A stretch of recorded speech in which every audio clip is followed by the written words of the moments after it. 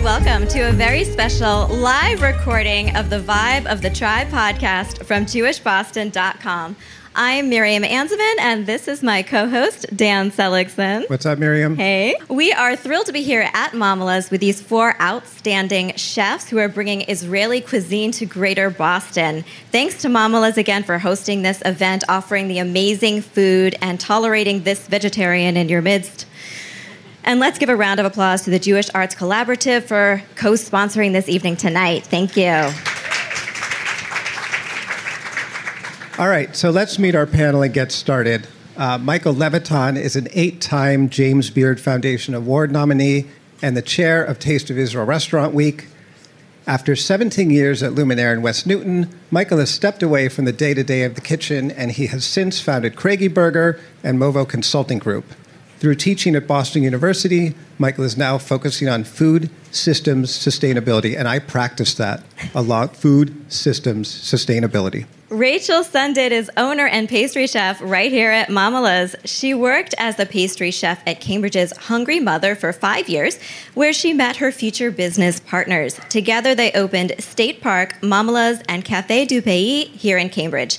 In 2015, Rachel was named a Star Chef's Rising Star Pastry Chef and Boston Magazine's Best Pastry Chef. The cleverly branded Avi Shem Tov is the owner and chef of the Chubby Chickpea, a food truck and catering company. He opened the Israeli restaurant Simcha in Sharon last year. He is also the author of the Single Guy Cookbook and a forthcoming Simcha cookbook. Ilan Barniv is owner and chef at Bon Appetit Mediterranean Bakery and Grill, a quick-service restaurant with 2 Boston locations that focuses on fresh ingredients and clean food. Born in Jerusalem to a family of bakers, Ilan finds inspiration in the rich culinary crossroads of the Mediterranean region. So the plan. We will chat with our panelists for about 45 minutes before we open it up to you, our delightful and pretty large audience, for your questions. We encourage you throughout to laugh, clap, and cheer. We're recording, so the louder the better. So, Michael, let me start with you since I know you have to leave pretty shortly. Taste of Israel Restaurant Week was inspired by this culinary tour of Israel mentioned earlier that you took in 2018. Can you tell us a little bit about the genesis of the week? Yeah, well, actually, the idea for this actually starts a lot before that trip 2 years ago. In a conversation I had with Gil Havav at the, and for those of you that don't know Gil, he's kind of a celebrity in Israel, written a bunch of cookbooks, does a lot on TV. But he was at the consulate, the consul general's, pushing this notion of Israel is the ultimate culinary melting pot.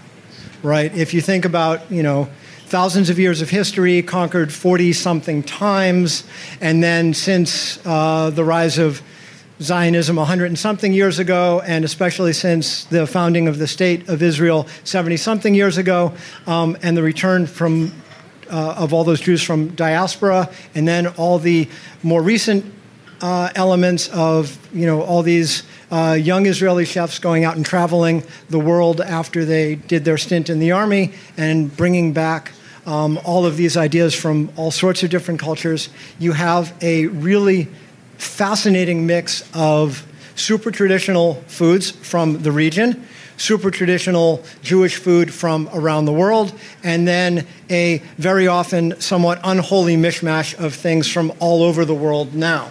And this notion fascinated me. I'd never really thought of Israeli cuisine in that way because I hadn't been to Israel since I was a teenager, which was many, many moons ago. And back then, everything was schnitzel or McDavid's.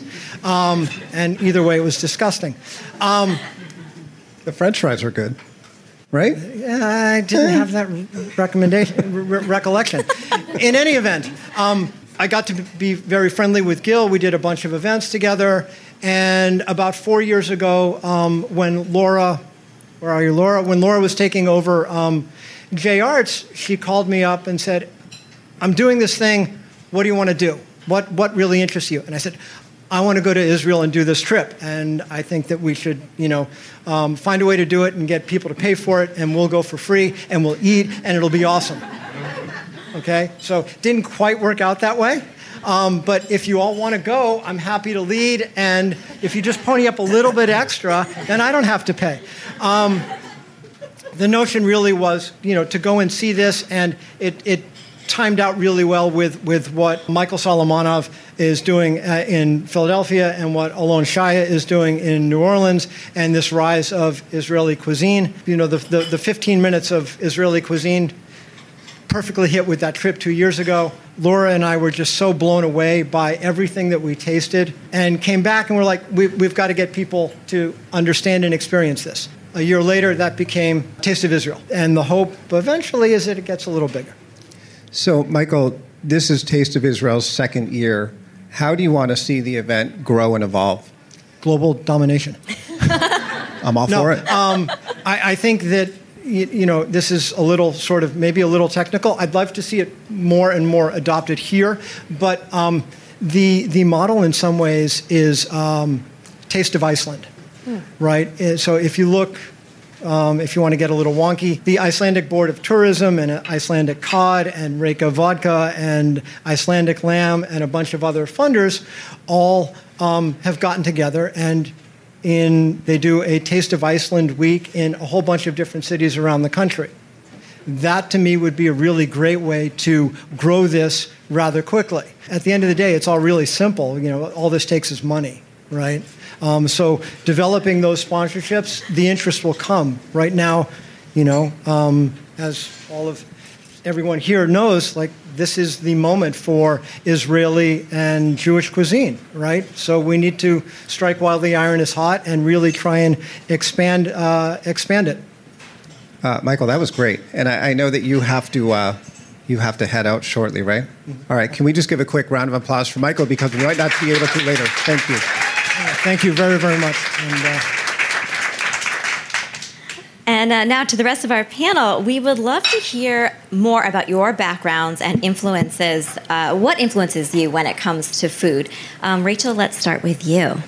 I think that's probably one of the biggest challenges in a longer career in this industry, is to figure out how you get out of the daily grind and continue to draw inspiration, and to continue to feel creative and, interested in what you're making, which is part of the reason that I love these kind of events like Taste of Israel, because it kind of focuses you to look at something out of the norm, or at least for our restaurant, out of the norm. We're anchored in traditional Jewish food, so it's great to have something else to look at for flavors, for different kinds of spices, just to kind of experiment with again and get back to that feeling of creativity and experimentation in the kitchen and seeing what we can come up with. And I think that's sort of the crux of it. We all get into this challenging industry because we like to make things, and especially in Jewish food, I think because we like to bring people together over food and share a meal and share an experience. So when it comes down to that's really what it's all about, is finding something new and messing around with it and seeing what you can make. Ilan, how about you? Your influences? Hi all. So I opened Bonapita in Downtown Crossing in Boston 5 years ago with the intention to bring fresh, healthy food with affordable price. And it worked. So we opened another one, and hopefully this year we'll open the third one. And for me, cooking and baking, I guess it's in my blood. It runs in the family for many, many years. And I hope it answers your it's question. Genetic. Genetic. Yeah. Avi, how about you? What's up, guys? For me, my influence, both from a poetic standpoint and then actually pretty directly, was my dad. My dad came over from Israel when he was 22 in 1972. He washed dishes for a few years, and then he was fortunate enough to open his own place. And sort of my entire life, he opened and closed restaurants. For some reason, pizza shops and Israeli restaurants. And so for me, I've been cooking since I was 4 years old, and owning restaurants and cooking was not my goal so much as cooking Israeli food was my goal. in a very different way than Ilan. I would say that it's also very much in my blood, and I would say, by the way, that it shows very much that it's in your blood. The pita this guy makes, by the way, is fantastic. It's unreal. And so for me, it was just very authentic, and I would say that I'm incredibly fortunate in that, as Mike mentioned, this is sort of, for whatever reason, the stars have aligned, and this is this moment in time for Israeli food, and I'm just like in the right place at the right time to be doing the thing that I love, and I never have to sort of have strategic meetings and decide like what's the right thing to do for my consumer base. I just 10 years ago opened an Israeli street food brand, and that kind of did its thing, and it's still cranking. And then when I was like, hey, I've got a great staff there, and I want to cook this other cool, inventive food, I just kind of moved on to doing that. So for me, I don't know that I would want to do something else, to be honest with you. Yeah. So for each of you, how would you describe your connection to Israel and to Israeli cuisine? Well, you were going on that tangent anyway, so keep on going. Yeah, so it's funny, like, so my mom's American. My mom actually wasn't even raised Jewish. She converted, and my dad is Israeli. And so looking as I do, people like to come into the places that I own, and they're like, who's the Israeli here? And I always say, like, me. And they go, you're an Israeli? And I say, well, by passport.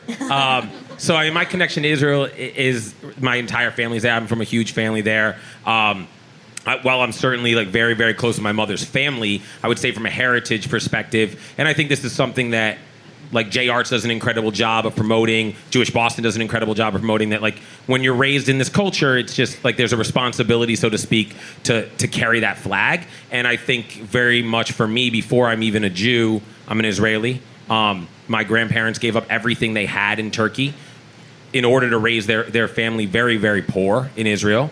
And there's something unique about Israelis. There's this tiny little country that's made a lot out of nothing, and part of that is like whoever it is, it's your responsibility to carry the flag. So my connection to Israel is very much, I guess, that if you're an Israeli, you're an Israeli, and you got to kind of carry that flag loud and proud, like as if you were from New Jersey. I am. My wife is from New Jersey, so. Rachel, how about you? Well, I would say my connection to Israel is definitely once removed, certainly from you two. I have been lucky enough to travel to Israel once when I was younger with my family, and it left an immediate impression. I mean, just all of the food is visually striking, so fresh and delicious, and the spices are, not what you are used to growing up outside Boston. So I think for me, it's more of maybe the culinary side of really stuck in my mind, and then especially, I feel I guess anchored in sort of Jewish heritage, not necessarily like a super religious family, but the food has always been central. And so then, especially as I kind of went into this culinary career, I guess that's what we'd call it now. For me, it's really stimulating, like reading books, reading recipes, getting to taste different kinds of flavor combinations. It's an endless source of creative inspiration. Awesome. Ilan? So in my case, it's easy. I was going to say, what makes you, what is your connection to Israel, Ilan? So I was born in Jerusalem, grew up close to Tel Aviv, and got here when I was 28. So I can't say most of my life because I'm 46 now. So it's almost half of the time here and there. But so I've always been around food, always been around bakeries. My family opened a bakery in 1896 in Jerusalem. And this bakery closed this last year, actually, after it was 123 years old. Wow. That's pretty good. Yeah. This bakery is in Mea Shearim in Jerusalem, baked challah. That's what I know. They used to bake a lot of breads for many years, but in the past couple of years, they baked only challah. It's a staple. I used to bake over there when I was a kid. I used to go there with my grandma. She used to work there. She was born above the bakery, like all the other 10 brothers and sisters. And so the story of the bakery is basically my story. But I'm also a chef, and I came up with the concept of Bonapita, the whole menu. And thank God it's working. And we're going to get to that pita later. I'm wondering how each of your restaurants are participating in Taste of Israel Week. We're serving pork. Israeli pork. That's not a joke at all. We're serving pork. Yeah, I just remember a couple years ago. So I'm gonna be corny for a second and take a little bit of a path here to further praising you. For me, again, growing up with my connection to Israel is directly through my father and my family. And my dad is just, I always joke that like he's like the dictionary, like the Webster's dictionary definition of an Israeli. Like you would see his picture in there. He's like this big and he's ornery and he's argumentative. And for me, like I just grew up with a certain view of the restaurant business and of Israeli food and of Israelis and of being an Israeli. And then as an adult and in this business, I've had the privilege of meeting people like yourself, like Ohad Angel, who owns Angel's Cafe in Sharon, and meeting these people who get to who redefine Israeli cuisine because they don't have to, if they don't make falafel or hummus, it doesn't mean that it's not Israeli. It's like my father would say, if someone says, what makes that Israeli? He would say, me. I make it Israeli. And so for me, to sort of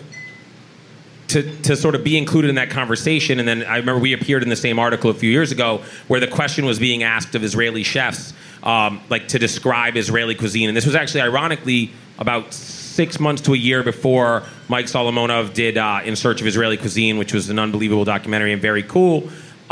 And I was quoted as saying, like, I think it's an attitude, it's a thought process, it's a way of going about it. And then when the article came out, your answer was almost exactly the same. And I thought to myself, like, that there's a truth to that. And so when we were asked to be part of Israeli Restaurant Week, I looked at it and I'm like, in my restaurant, Simcha, that's what we have, Israeli Restaurant Year.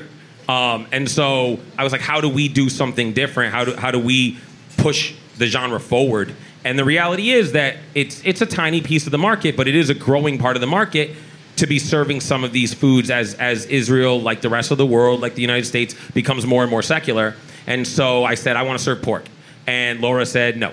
And then I said, you never let me do what I want. And then she said, all right, you have to be able to explain it. So Google is my friend.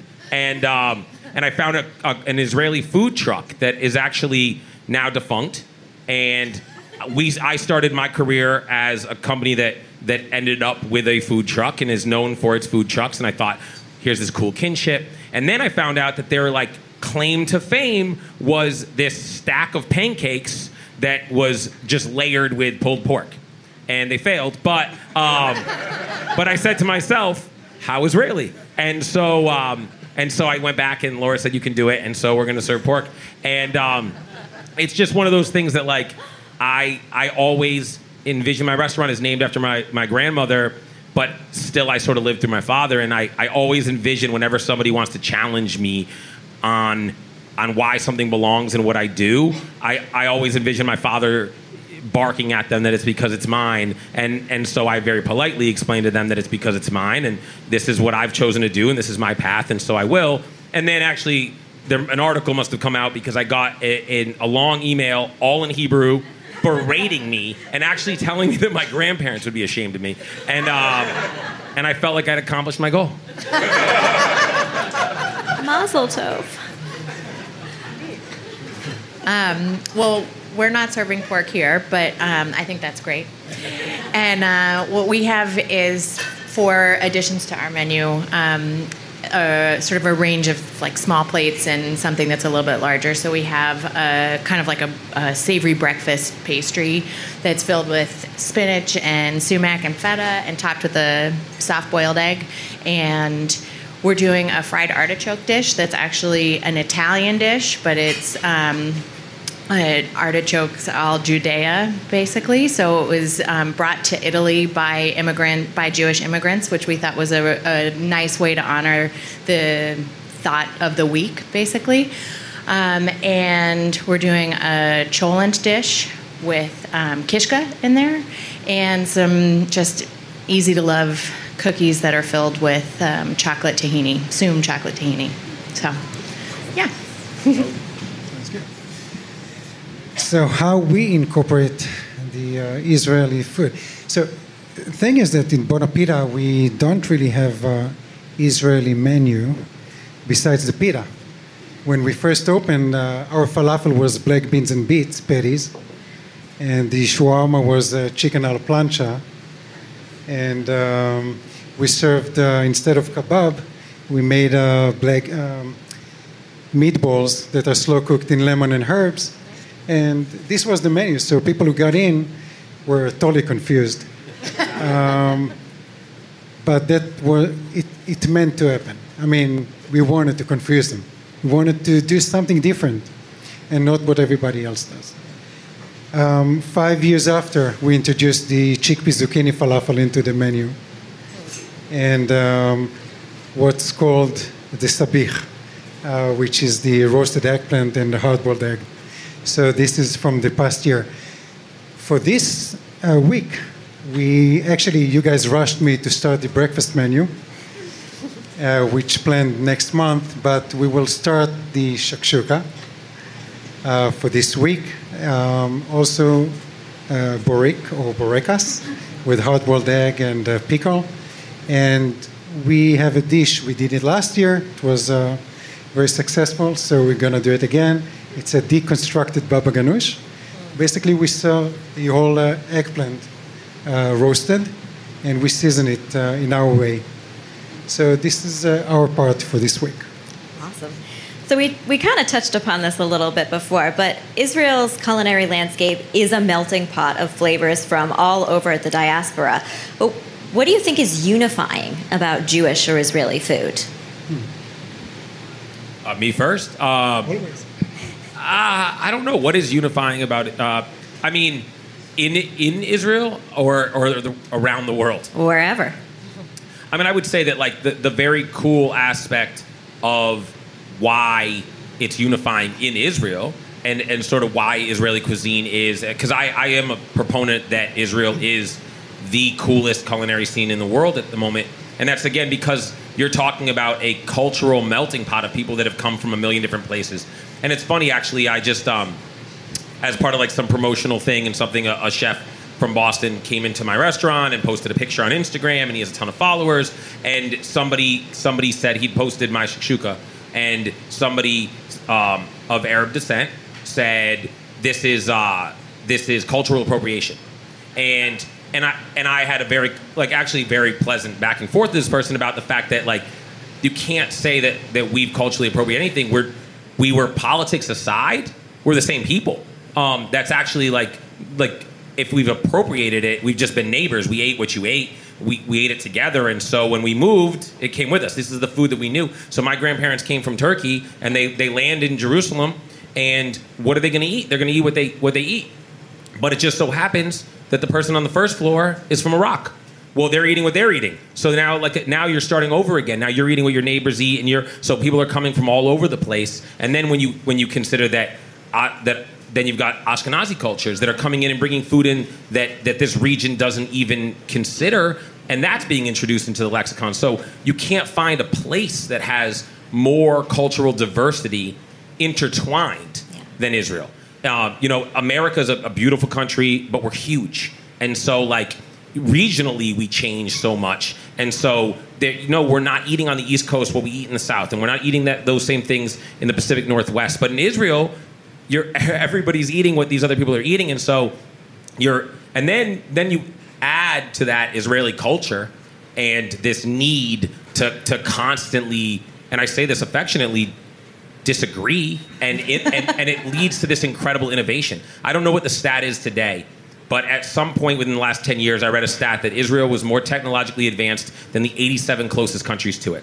And I don't believe that that's like something in our genes. It's something in our culture. It's that nobody that is part of Israeli culture sees something and wants to recreate it. they see something and they want to do it better. There's just something about Israeli culture that says, like, if he can make, I mean, I'll never make better pita than you, but I'd love to try. I really would. And it's just like there's something about this culture to do that. And so, and by the way, so you said something that I caught early on where you were saying, like, one level removed, but I don't necessarily agree with that. I mean, I guess, like, directly, I'm one level removed, but actually there's something, I mean, you're doing something that in a totally different way than a lot of people do. And there's something so incredibly Israeli or maybe even just Jewish about that. And so to me, like, that's what makes Israel so cool is you're taking the most diverse place, packing it into the tightest package, and then adding in this need to one-up everything that ever happens. And all you're getting is this, like, constant mix till you're, like, not even sure where it came from, but it's just dope. Yeah, that's a pretty good description. Yeah, I guess to build on that, I completely agree with everything you just said, and I think... Thank you. Additionally, I think when it comes to not just Israeli food, but Jewish food, it is so anchored in tradition and family recipes and the heritage that gets passed through from one generation to the next. And this is the way that my grandmother made it, and my grandmother taught my mother, and my mother taught me. And, you know, that's how this oral tradition and oral history gets passed along. And for Jews everywhere, food isn't just about food and eating because you're hungry. It's about bringing people together. It's about symbolism. It's about sharing an experience and creating something that's about the people that we're with and not just food for food's sake. So I think whether it's in Israel, whether it's here in a deli situation, or, you know, anywhere in the world, it's about bringing people together and telling stories. So I'm the third one. It's hard to say anything. You threw it to me. You could have gone first. No, but I'll tell you a story about unifying. So back into the bakery in Jerusalem. So the tradition is not to cook on Saturday. So what do people do?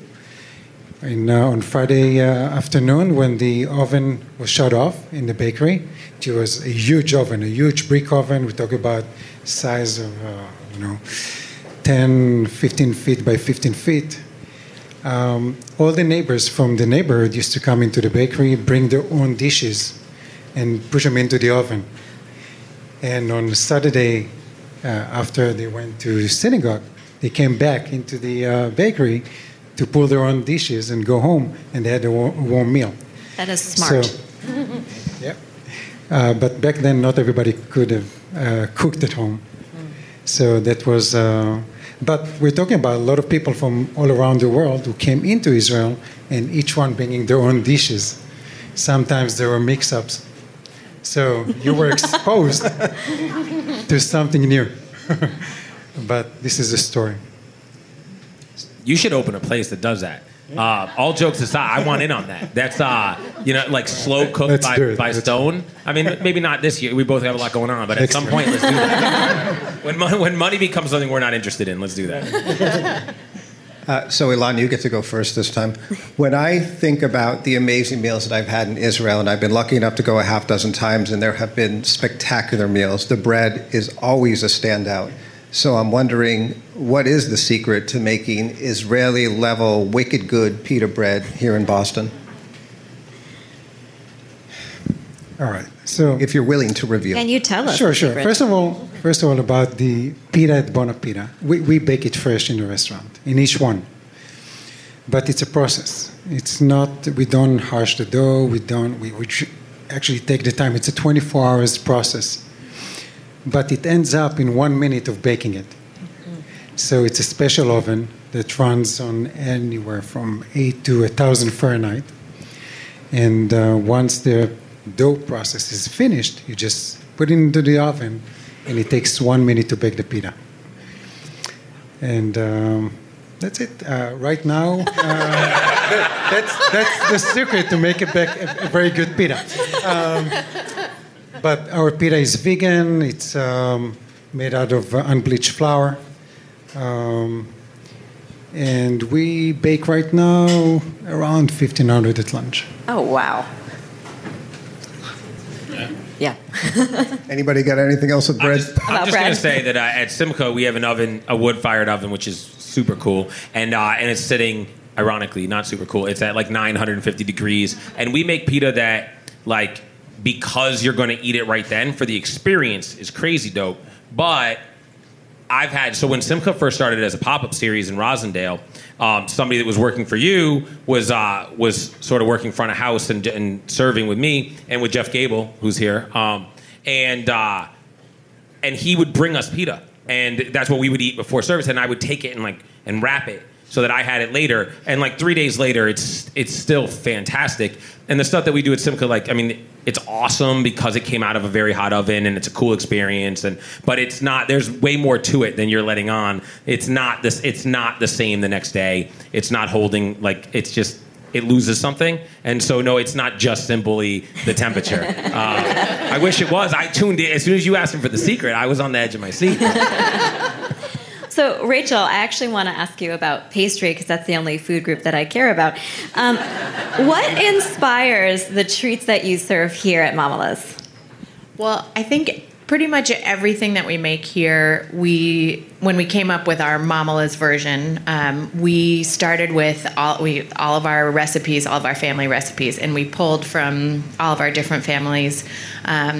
Two of my business partners right here, Rachel and Alon Munzer, are also Jewish, and so we dug deep into our archives of our parents and our parents' parents and our aunts and uncles, and kind of just did a ton of recipe testing. So we started with super traditional, and then kind of like you were saying, you never want to just recreate exactly what's written on a page. You always kind of want to put a twist on it. You want to do something a little bit different or figure out how you make it yours. So that's where we started kind of experimenting. And do we I am a firm believer in raisins should not be anywhere near a kugel. Thank you for that. And, Yes. and also, thank God Alon agreed with me, because otherwise we would have had a real standoff. But we did come to an agreement to put cornflakes on top, which was something That's fine. that I had not grown up with, but it's really good.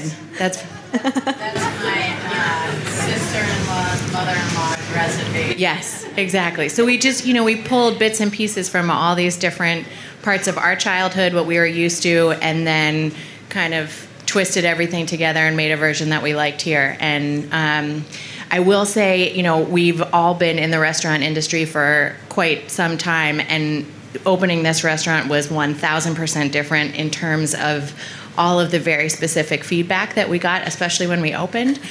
So there was a lot of comments. This is not what my grandmother's tasted like, and how dare you put a spoon in the kasha varnishkas, and ran the whole gamut. So it was quite a whirlwind, but we've kind of finally settled in, and just we stand by what we make as our version, and hope that people enjoy it. Awesome. So, Avi, you mentioned how someone had commented about the accusation of cultural appropriation. So I kind of wanted to ask, what are some misconceptions that people do have about Israeli food? I don't know about misconceptions. It's hard to have misconceptions about it, only because, again, I don't think that it's something that's in a box. So I don't know that you can. I guess I would maybe go at that from the other angle. I would say I think sometimes there's misconceptions that, and I don't think this is super hot button, but I do think, again, as somebody who identifies. So for me, growing up, I grew up in Sharon. I live in Sharon now. It's where my restaurant is. It's a great place, but it's it's way more American Jewish or Ashkenazi culture than it is Sephardic or Israeli. And so growing up as somebody for whom, my father comes from another country. So just like anybody who comes from another country, where he's from is something he's super proud of, and it's something that he's ingrained in my sister and I. And then my name is Aviran Shem Tov. It's ingrained deeply in, it's something I was marked with. You're not escaping. And so because of that, I think I've always been super sensitive to the difference between, I always say a square is a rectangle and a rectangle is not a square. I am Jewish and I'm Israeli, but a Jew is not necessarily Israeli. And so one thing that I have always been super aware of since the chickpea opened is the difference between. I just personally, I'm biased against. I don't like being called Jewish food, and so like to me, I actually, politics aside, I consider my heritage very Jewish Arab. I mean, my father is culturally very Arabic. All of his friends here in the U.S., he relates more to. My father's not. He doesn't relate to the American Jewish community. He relates to like all of his friends come from Jordan and Iraq, like places. I mean, my father grew up speaking Turkish and Arabic, and so the food we eat and culturally. And so I would think that a lot of times maybe the misconception, especially for Americans, and in particularly I would say American Jews who have like a weird relationship with Israel. We sure do. Yeah, and again, without getting into the politics of it, there's this weird relationship with Israel where it's like. It's your homeland, but like you don't necessarily understand like what being Israeli is all about, and so there's just this weird misconception among the Jewish community of what that means. And so I think as Israelis, a lot of times we're in this weird place where it's like, yeah, we're one of you, but you don't necessarily understand us. And then when it comes to food, it's like that, right? So I think that Israelis who walk into Simcha get what we do. Israelis that would walk into Bona Pita in the early years, they would get that. Yeah. In Israel, their steakhouses, well, one thing I'm super proud of at Simcha, and I tell my cooks this all the time, because they're all Americans, I love that they don't get gimmicky with our proteins. Like, we don't crust stuff in like za'atar and stuff and go like, oh, that makes it Israeli. And to me, like, I got that what you do is super Israeli. I know, I went to a place last night around the corner that's not Israeli at all, and I was like, this is super Israeli. I mean, it is. And so I would say the biggest misconception of what Israeli food is that they've picked these like 2 or 3 things that in 1972 were super hot, and so that's what Israeli food is, and that's the box we get put in. And then the chickpea goes out and sells it, and then it's like it just pushes the narrative forward. But yeah, I would say the biggest misconception is that it's the same to be Jewish and to be Israeli. Interesting. Do you guys have thoughts on that? Well, I had a conversation today with my employees, and it seems like they weren't sure if Israeli food is Jewish food or Jewish is Israeli food, and what's the difference. Right. So, for example, in Israel, you will have a Jerusalem kugel, which is baked for hours. And over here, you'll have a sweet kugel with cinnamon, and it's a different dish. But I don't know. Do you have anything else? I mean, I would agree with that. I think all of the food that we make here is very Jewish, but it's very different Jewish. Yeah. And it's it's just different. So I think probably it's just people's misconception is that Israeli means definitely Jewish, and that's sort of what you were getting at too. That Israel's actually like a million different flavors, and a lot of them are not Eastern European. So right. We try to deplatform Ashkenazi on this podcast. yeah. But I think it's always interesting to explore where they overlap and then where they don't, and kind of recognize all the different aspects of all of it. So I'm curious to hear from the panel. What is your favorite Israeli dish, and then what is your favorite traditional Jewish dish? And if they're one and the same, you only have to give me one. So my favorite Israeli dish is shakshuka. And for me, it's like there were like 2 or 3 things growing up that my dad would make and I wouldn't eat, and shakshuka was one of them. And then in my late teens or early 20s in Israel by myself, I like went to like a chain restaurant and ate shakshuka, and it just occurred, like it just dawned on me what I've been missing. And so it's my favorite thing to cook. It's my favorite thing to eat. It's definitely my favorite dish. As far as what my favorite Jewish dish to eat is, I would say that would be chamin. And the reason I consider it very Jewish, again, is that like my father he was raised very religious. And so he's still very religious between his ears. And so he, like, growing up, it was, you didn't know, are we cooking this Saturday or are we not cooking this Saturday? I don't know. I know we're driving. I just don't know if we're cooking. And so, but we always had chamin in the house. And so, like growing up, and I don't eat tripe, but I did growing up because I didn't know better. And so that was just something that, like, you know, my dad growing up, like you mentioned, they don't cook on the Sabbath, and my father was raised in Jerusalem, and so it was just like, this is what there was to eat on Saturday, and it's still my favorite, like, and there's a religious experience. I'm very spiritual and not religious, and there's a very spiritual experience eating that and understanding that, like, this is born of the idea that, like, we don't cook on that day. So I eat that and then I drive. So. Well, I'm the worst with these pick a favorite thing, because I don't know, I can never seem to decide on one thing. My Gemini, go around and around and around and back to the first one and then back to the last one. So for Israeli food, I don't even know. I don't even know if I could pick just one. What I will say is I definitely want to make it to your restaurant to try the eggplant this year, because I saw pictures of it last year and it looked incredible, and it sounds delicious. And then for Jewish food, I don't know if I had to pick one. I would say similarly, I grew up very not religiously Jewish, but I'd say food-centrically Jewish. And Yom Kippur was my favorite time of the year, because breakfast is like my most favorite meal.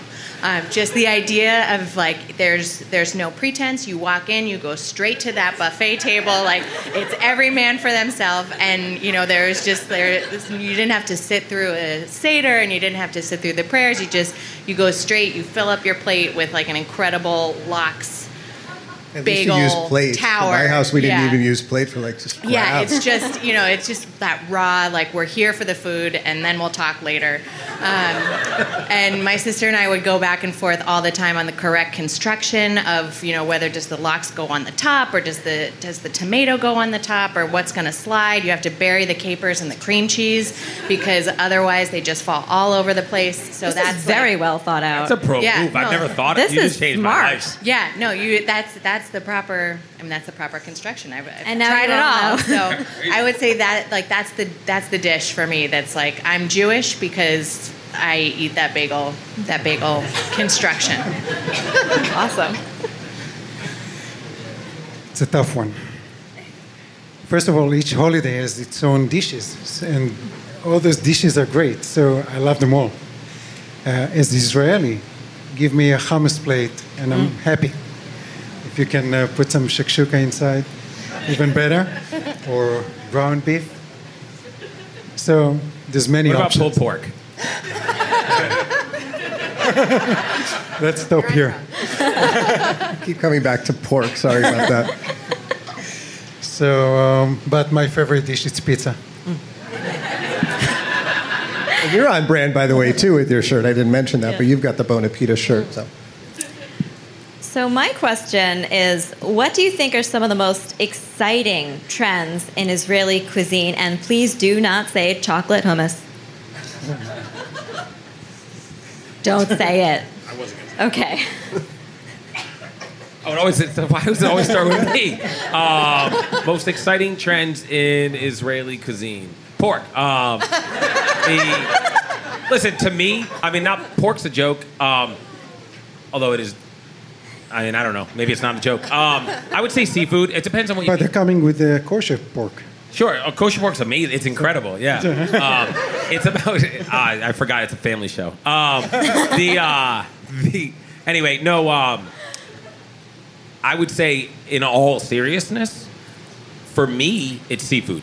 I just think, like I said, I just don't... 10 years ago... And by the way, I'm not going to take all the credit for this, but 10 years ago, I opened the Chubby Chickpea, and we had it, I was 24 years old. I had this idea that, like, you open a company, you're official, you write a mission statement. And so our mission statement was to popularize Israeli cuisine through a consistent customer-forward experience. And now I look back, and I'm like, you go out to just trendy hipster spaces, and they serve Israeli food. That's just, like, what they do, right? And I remember at the first Bubby's I was at, like, serving shakshuka, and everyone's going, what is this? And now shakshuka, again, if it's a hipster, they're serving shakshuka.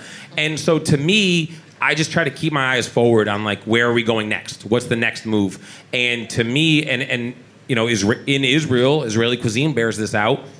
as Israel becomes more and more secular, there are proteins being introduced that are not traditional. And I think that there's something, as somebody that loves food, that loves experimenting, that loves pushing things forward, I think there's something very exciting and trendy in introducing new proteins to the flavor profiles that we understand. And as Mike referenced at the beginning, there's this whole revolution sort of happening, and Alon Shaya's near the forefront of it, and so is Mike Solomonov. And I think both of them, so Alon was here in the spring, and with his cookbook, and we were lucky enough to sit down and have brunch and have a conversation. And he gives a lot of credit, and I think, well, I certainly give him credit and Solomonov credit. We both turn back to Ottolenghi outside of Israel, right, in London, putting out a book and going, this is Israeli cuisine, and it doesn't look anything like you think Israeli cuisine does. And so all of a sudden, American foodies start turning their attention to this new idea that we are putting flavors out into the world that don't have to look and smell exactly like they always have. And so now, I remember when we first started Simcha as a pop-up series, we were doing some things with seafood and pork that wasn't at Zahav. And now I'm always excited when you look at that, and now you go, okay, now Shaya is putting pork belly on his menu. Now at Zahav, it's not a problem to serve seafood, and so I think that's what excites me, is that we're pushing forward and we're going to places that not everybody's comfortable with, and that's cool. That's totally fine. I think all those criticisms you got that you weren't. This wasn't how someone's grandma. That's a compliment. Listen, I love my grandmother's food. I love it, but I don't aspire to cook food that someone says to me reminds them of their grandmother. I mean, that's a great compliment in some restaurants. It's not a great compliment in mine, and so that's what excites me is seafood.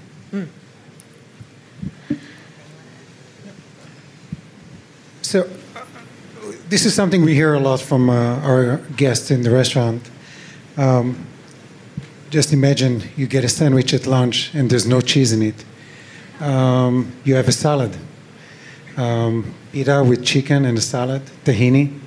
It's not a normal thing here in the States. Almost every sandwich has cheese. So this is a trend. Something changes. People like it. They feel healthier. They feel they're light. They feel they have lunch and they can still have dinner. And this is a trend. But I can tell you about the Israeli trend is that you see that the street food is getting into the upscale restaurants. And it's just served in a nicer way. You just plate it differently. But eventually it's all the food that we used to eat at home. If it's even a hummus plate now, you go into a fancy restaurant and you get a hummus plate. So, and you can see it here in New York too, right? In many of the Israeli chefs, right? In Sharon. Probably West Roxbury, no? West Roxbury, Sharon, yeah, right. So, this is it. Awesome. I don't know if I have anything to add. I just want to say, I think that is, I think that's an important point because I think that's a reflection, and that's what's so cool about food is, I think that's a reflection of Israeli cuisine, like in Israel, Israeli cuisine reflecting its own influence on the world. So like in Israel, even as recently as, I don't know, maybe more than a decade ago, but even as recently as like my adult lifetime, falafel's only in the street. Shawarma's only in the street. Hummus is only in the street. But now, as Israeli food has spread global, and other places in the world have reflected those things by bringing them upscale. Now, all of a sudden, cooking Israeli food is cool, even in Israel. And so that was, I thought, a point that Alon Shaya made when he was here was when he gave a talk promoting his book. He mentioned that again, the important thing about the Jerusalem Cookbook was that it made Israelis, even in the States, comfortable cooking Israeli food. And I think there's something like really bizarrely cool about Israeli chefs being comfortable cooking Israeli food instead of aspiring to be like Europe or South America. Now, Israeli chefs have a fabulous advantage. They have access to incredibly fresh ingredients because the country, as we mentioned a couple times here, it's tiny and it's largely self-sufficient in its food supply. You're all making incredibly fresh food. How do you replicate that kind of food here in Greater Boston, where if you look outside, there's not a damn thing growing? You don't. You don't. You adapt. You become yourself. You become. If you look into the history of some things that are made in Israel, it's not necessarily what folks were eating. And again, remember, like if you're within the region, if you're emigrating to Israel from somewhere close to it, you're probably dealing with some of the same things. But sometimes you're not, and so you're adapting. It's not the same dish. It's an adaptation. And so I don't know. For us, sometimes it's pickling. Sometimes it's changing out what you're using. I mean, Northeast winters suck. Like the reality is, there's not. You don't. You pivot, or quite honestly, sometimes you pivot off of your demand to have local or to have some Mexico is growing vegetables sometimes. So it's tough. It's a tough thing, and so you cannot cook fresh Israeli food with produce in it all year round here in the Northeast. Like that's just not a reality. Right. I think maybe you can. I want to know the secret. Yeah, I think it's about, sourcing, and you make different choices. So maybe, when we live in New England in the summer, we have the luxury of being able to use local farms and to use everything that's around us.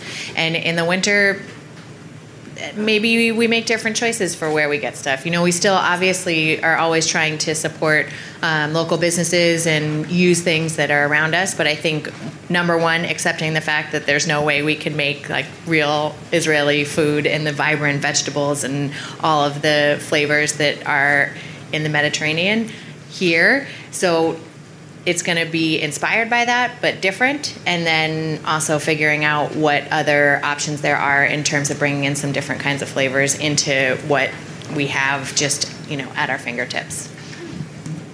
So although at Buona Pita it's a quick service restaurant, it's basically a scratch kitchen. We make everything from scratch. We really push it to the edge of how far can you go with the fast food. But it's all about how you source it and where you bring the things. In the wintertime, so if a case of tomato costs us in regular times $20 a case, wintertime we pay $60. But you still get a good quality of tomatoes if you wish to do it. I could have taken the tomatoes out of the menu and say we don't serve tomatoes in the winter. But I want to serve the salad as we normally do. So it's about sourcing, and luckily you can get everything. And we import tahini from different places because we want a certain one, and we want the chickpeas to be the certain chickpeas, so we bring it from Canada or from Turkey. And you have to do your sourcing, but you can get here in the States almost everything. And you can even go to a grocery store, like the butchery. Yeah. You can get everything Israeli over there.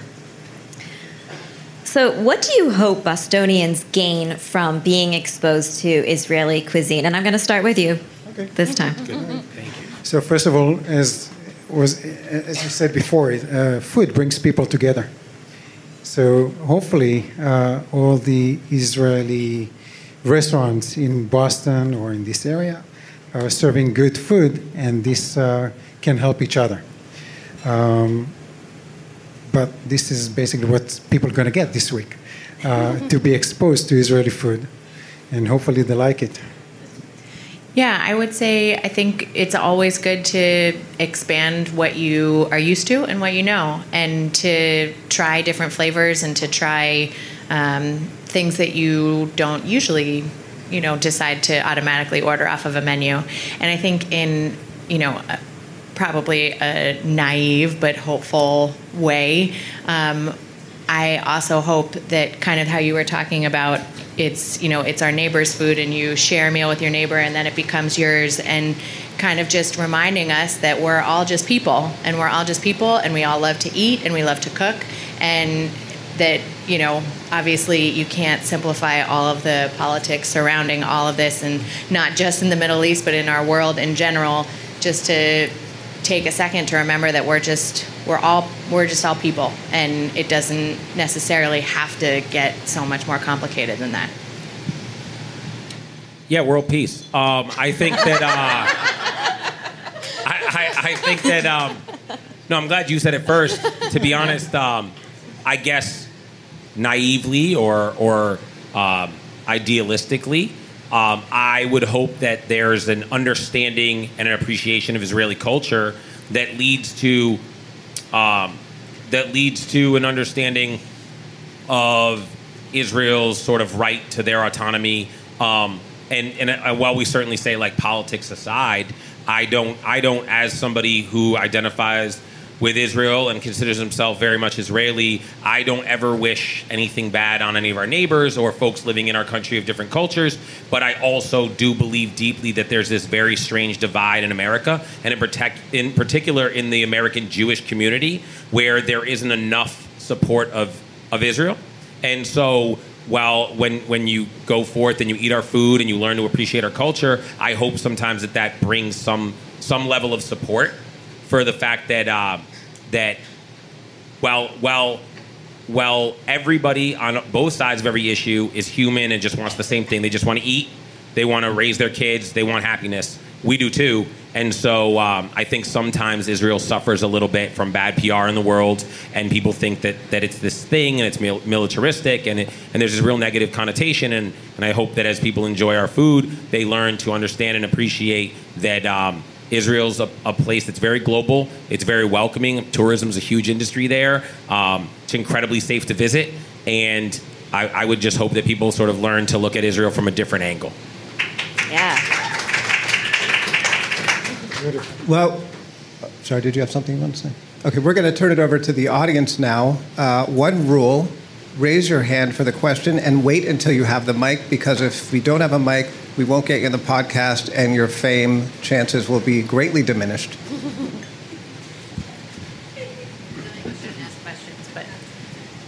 I have a question for Avi. What was it that you said that you ate that that had to be cooked on Friday for Saturday? Hameen. You call it cholet. Cholet. We just make it like a little bit deeper in flavor with a little bit more love. Sorry, that's a joke. Growing up, my dad would like offer me hot peppers, and if I wouldn't take them, he would look at me and go, "What are you, Ashkenazi?"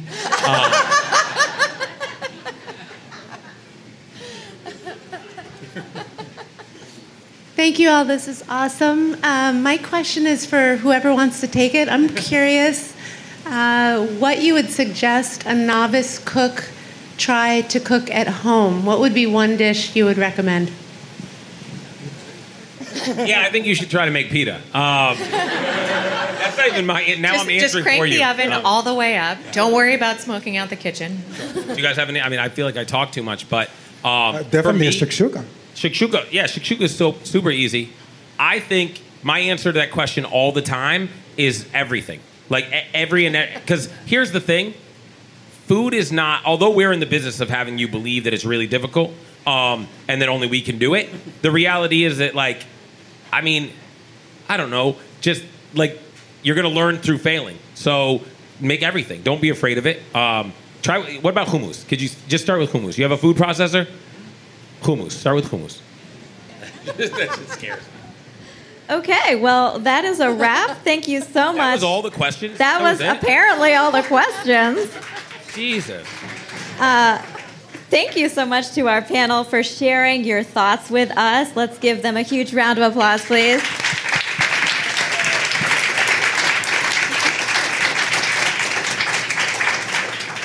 And thank you to all of you, our audience, for coming out for this event.